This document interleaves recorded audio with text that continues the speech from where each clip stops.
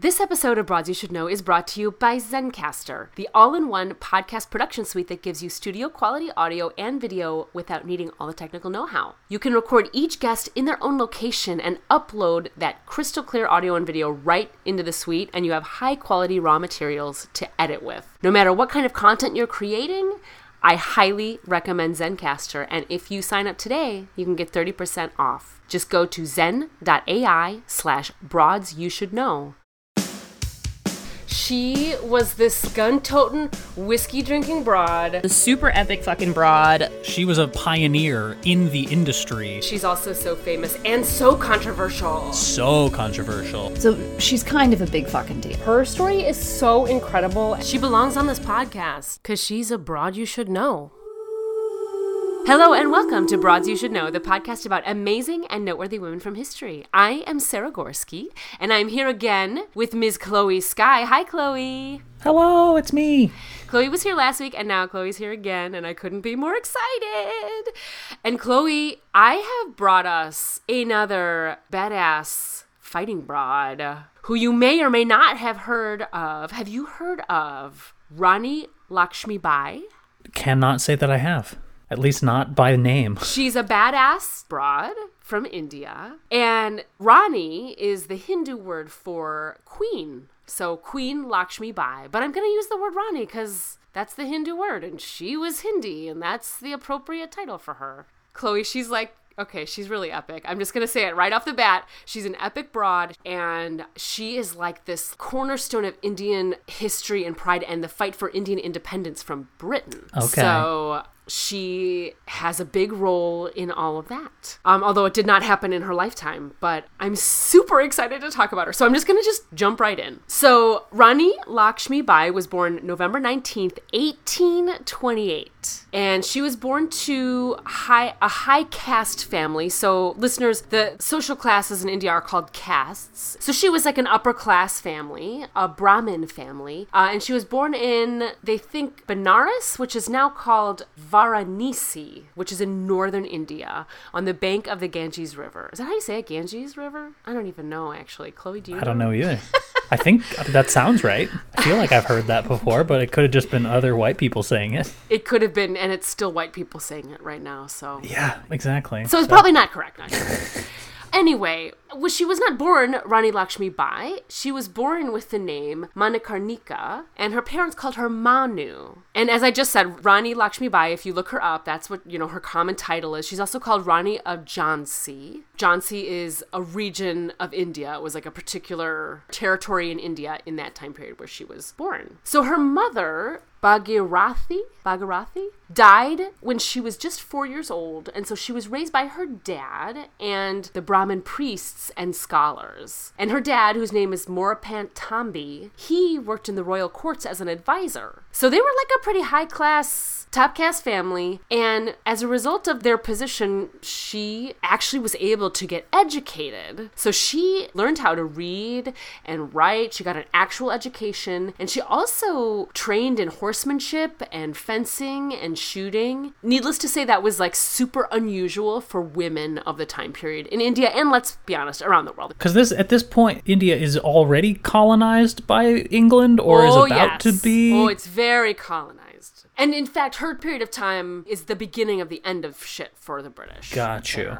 Okay. But it's a long beginning of the end. It takes a long time to kick out the colonizers. Of course. So she was raised really well. And then in 1842, she becomes the second wife of Gangadhar Rao Niwakar, who was the Raja of Jhansi, the same area that she was born and raised in. And he also happened to be childless, which is important to note in a little bit later in the story. So, as was common with this time period, upon her marriage, she is renamed. So women are renamed when they're married, and her married name is Lakshmi Bai. And she was considered very unconventional as a queen, and she was also considered very compassionate. She refused to stick by the norms of the Purdah system, which said that women women were supposed to be concealed from public view by veils or curtains. And she insisted on speaking with advisors and British officials face to face. She also wore a turban, which was an accessory that was more common among men, not women. And she was said to have trained her women, like in her circle in court, both to ride and to fight. And then she also was very attentive to the poor. Even though kind of practice said that the higher caste people should not interact with and be involved with lower caste people, she didn't give any fucks about it. And she still kind of was out amongst the poor and helping the poor. Good for her. Yeah. So Lakshmi Bai gives birth to one son in 1851, but he dies 4 months later.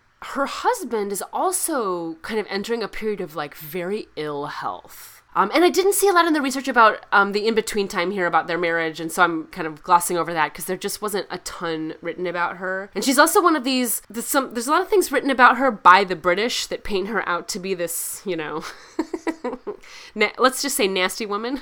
There's just a lot of details that weren't written down by the Brits who were officially recording things, right? That checks out. It does check out, as per as usual in lots of episodes that follow colonization and fighting against the colonizers. So their son dies, and her husband is super sick, and he gets really, really, really sick, and they're like, oh shit, we're in a fucking situation here. And so they arrange to adopt a distant cousin named Damodar Rao as his son. Now, this was apparently very common practice for kings that didn't have natural heirs. So both the king and his brother who had preceded him, they were both also adopted heirs. They weren't the natural children of the king before them, right? So the king is more or less on his deathbed. They arrange the adoption papers and they name this 5-year-old boy as Rao's heir and Rani, Lakshmi Bai, as his regent. And they present this paperwork to Major Ellis, who is the serving assistant political agent of Jhansi. And they give this paperwork with the official adoption notice on November 20th, 1853. And the following day, the king dies. So just under the wire. And Major Ellis forwards the information to his superior, Major John Malcolm, who was also a Scottish soldier, and he was the East India Company rep who was in charge of Jhansi. Oh, I should have clarified. So at this period of time, the British are basically ruling. Their government is like controlling everything like a puppet, and they've left a lot of these Rajas and Indian leaders in charge, but Britain is still like the actual controller of things, if that makes sense. Sure, it's like puppet leaders. Puppet leaders, right. This is a very bad way to explain it. So I apologize, everybody. You should read much more about the British occupation and all that's going on. So I'm moving quickly through this because it's just kind of too dense to spend a ton of time on.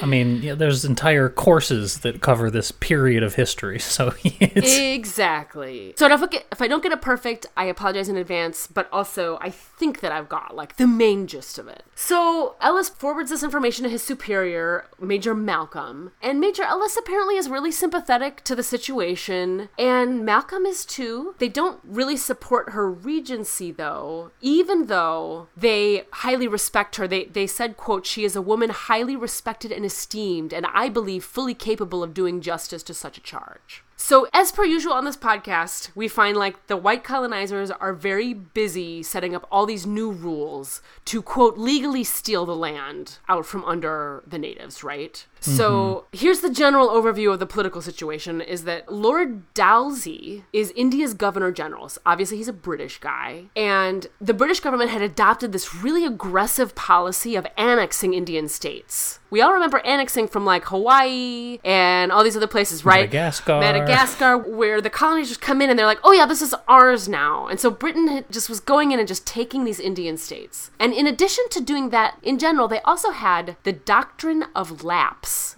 This put any sovereign Indian state as a vassal state under British rule through the East India Company. And it recognized the monarchical succession of Indian states. But Lord Dalhousie at this point takes it a step farther, and he says that if the adoption of an heir to the throne was not ratified by the, quote, government, British government, the state would pass by, quote, lapse to the British. So... Oh, of course. How convenient for England. How convenient. So even though the paperwork was forwarded, even though Major Ellis is like, yeah, she seems like she's really good at what she's doing, the British are like, and Dalhousie refuses to acknowledge Damodar Rao as the rightful heir to the kingdom. There's also this new British superintendent, Captain Alexander Skene, who takes control of Jhansi now under the doctrine of lapse. Lakshmi Bai is allowed to keep the town palace as her personal residence, and she is granted an annual pension of 5,000 rupees, from which she's also expected to pay her husband's debts at that time period. I feel like that's not a lot. And Damodar Rao, the adopted kid, he inherits the Raja's personal estate, but neither the kingdom nor the title. So Lakshmi Bai is like, what the fuck?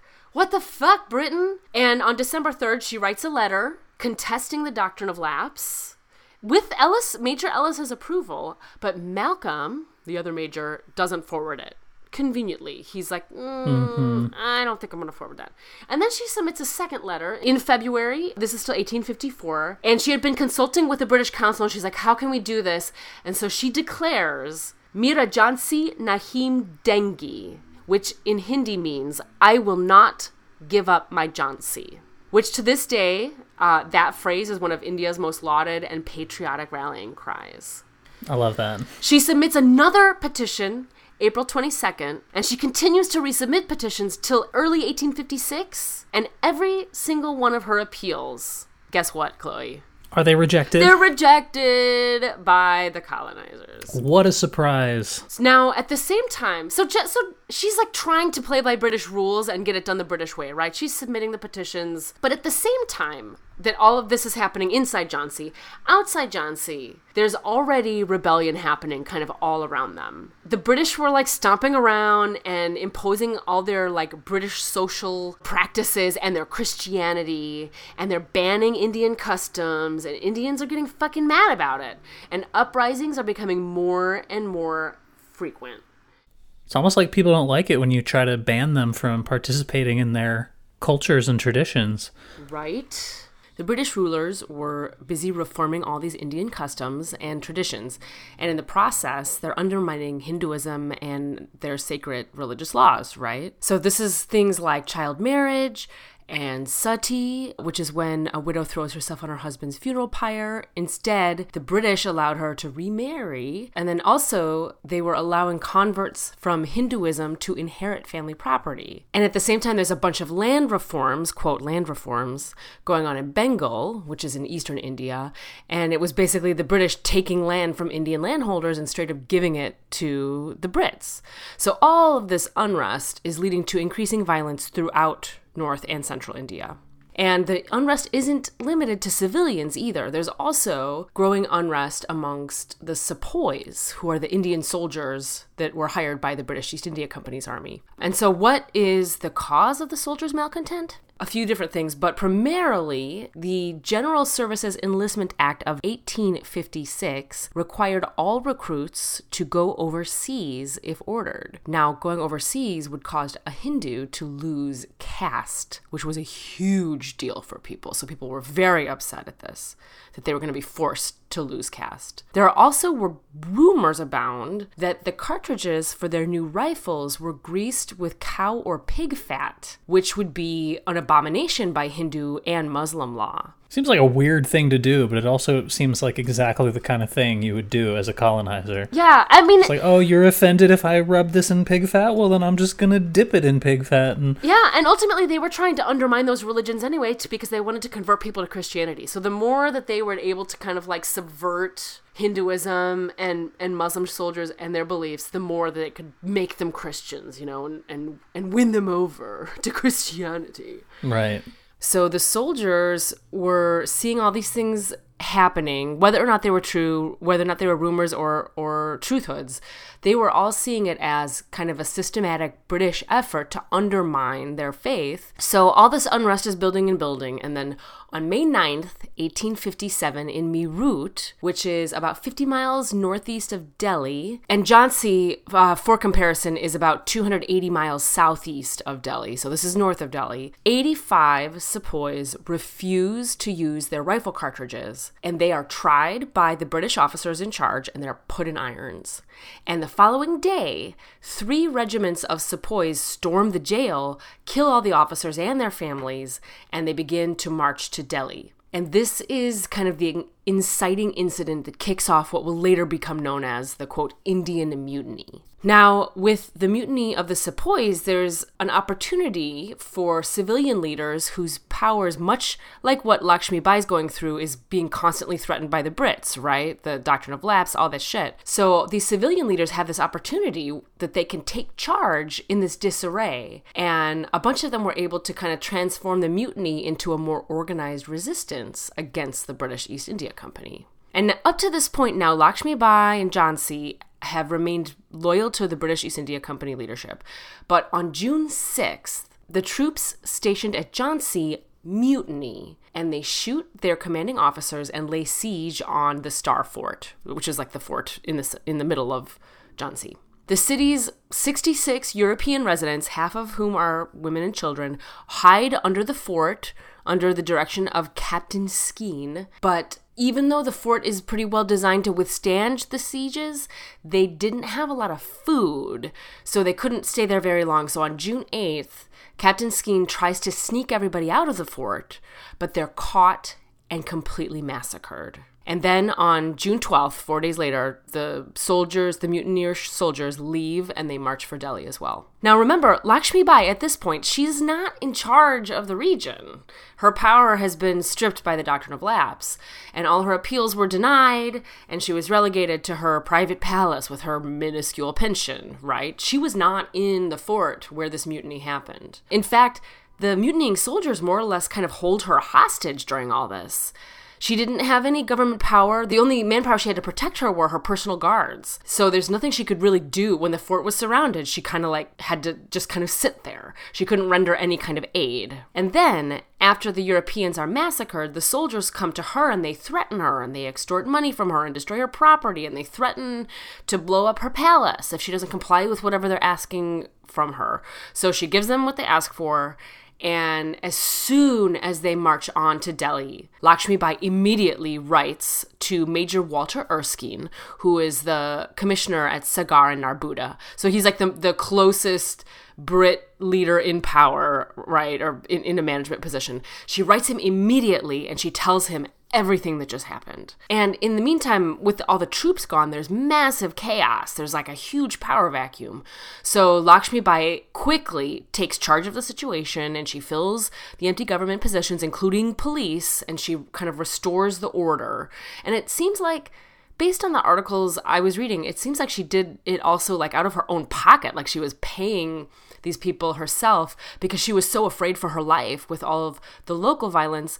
Plus, Jhansi was also facing attacks by its neighboring principalities. And apparently a distant claimant to the throne of Jhansi was also kind of threatening to come in and take power. So she does what she can with her own minuscule pension, and then she writes a second letter to the British telling them about all of the anarchy that's going on, and she requests their assistance and soldiers, and she also requests orders from them on how to proceed. And from what you're reading and what you've found, did it sound like everything that she was saying to the British was true? Like she had no part in it? Or is it possible that was like, I don't know, a play, strategic move to... It seems like if she was going to rebel and if she was going to join forces from the beginning, that she would have just done that. The British just really fucked her. She had like tried to kind of play by it definitely seems like the British blamed her for the soldiers' mutiny, which would not have been her fault because she wouldn't have had power at that point anyway, right? Now, Erskine, who she writes to, forwards both of her letters to Calcutta, and he includes a personal note saying that the account that she provided of the things that happened in the mutiny aligned with his own sources. And he also authorizes Lakshmi Bai to officially manage Jhansi until he can send soldiers to restore order. So, Lakshmi Bai has has the official thumbs up, and she sets right to work, and she recruits an army,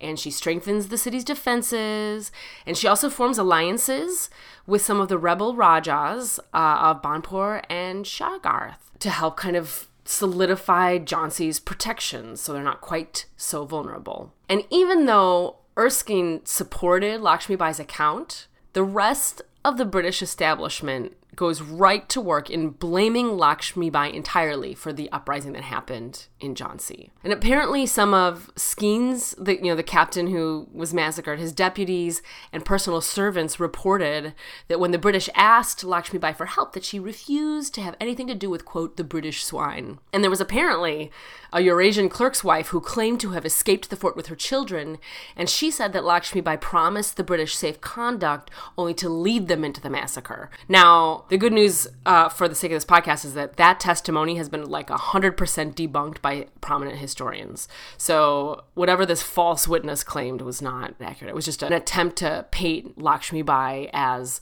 a traitor and a terrible person, right? It was also reported to the Brits that some of her new army recruits from this army that she raised included mutineers from the Jhansi garrison. They also saw her move so quickly to reestablish control in Jhansi.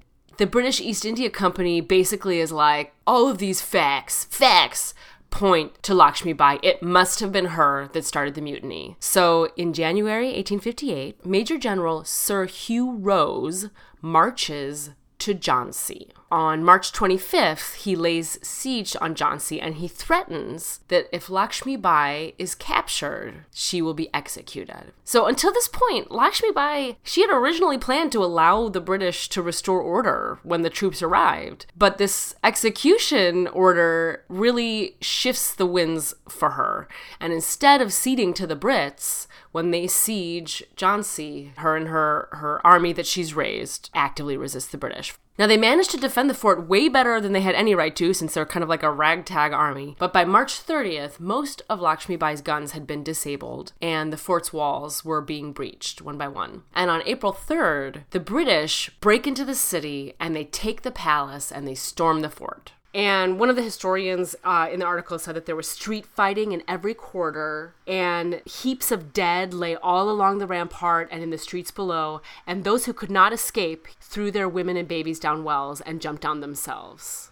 Ooh, that is brutal.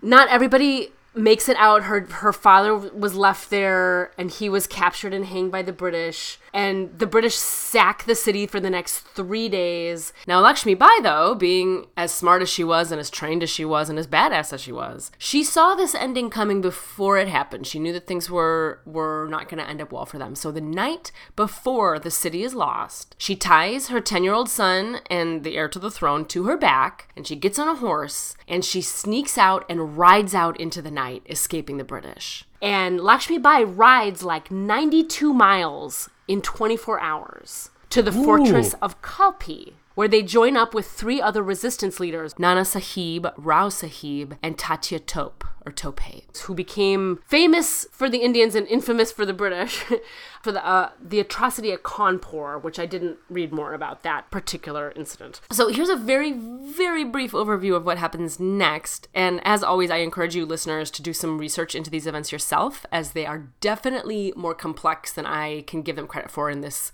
short episode. But on May 6th, the combined rebel army now fights the British at Kunch. They aren't successful, though, and they're forced to retreat to Kalpi, where there's another big battle. They're defeated again at Kalpi, and they retreat once more, this time to Gwalior. Now, Gwalior controls both the Grand Trunk Road and the telegraph lines between Agra and Bombay. So it was like this major, heavily desired location for both sides of the fight. The Maharaja of Gwalior had remained loyal to the British to this point, and he tried to stop the rebels when they arrived. But in a turn of event that should shock nobody listening to this podcast, his troops hear the pitch of the rebels, and they're like, actually, we really like the side they're fighting for. And they leave the Maharaja and they go over to the rebel side, and the Maharaja is forced to flee, and the rebels get control of Gwalior. So now it's June 16th, and Major Rose and his army is closing in on Gwalior. And at the request of the other rebel leaders, apparently, Lakshmi Bai leads what remains of her own Jhansi army out to stop them at Kota Ki Sarai. And apparently worth noting because all of my sources mention it, she was wearing all-mare attire when she leads the army. And on the second day of this battle, Lakshmi Bai is shot from her horse and killed. Apparently there's several different sources that say that she was either struck with a bullet or she was stabbed by a saber. But this particular battle at Gwalior is the last battle of the Indian rebellion.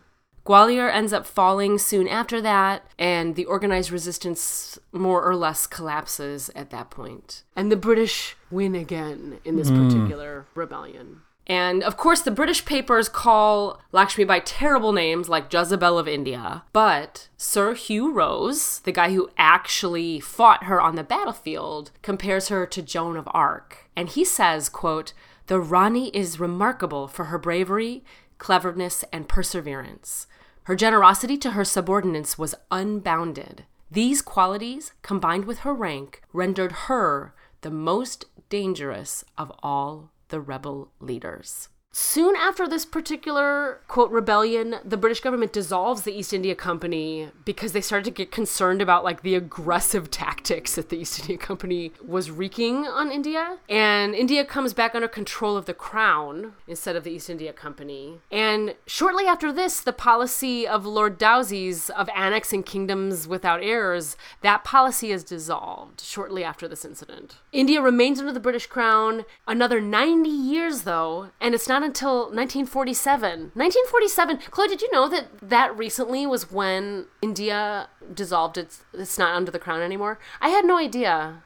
I did. I think I just remembered that from Sam's episode really early on. Oh, Indira Gandhi. Yes. Indira Gandhi. I just remembered being surprised then at like how recent in history it was that India was like actually in charge of itself. I forgot that in Sam's episode. I must have like totally blanked on that. But when I'm reading this, I'm going 1947. So 90 years after this particular uprising, which was a huge uprising, right, was when the British would finally be kicked out. And just like shortly after World War II. So I wonder if World War II weakened England enough that they were like, you know what, handle it yourself. We have to rebuild here. I have no idea.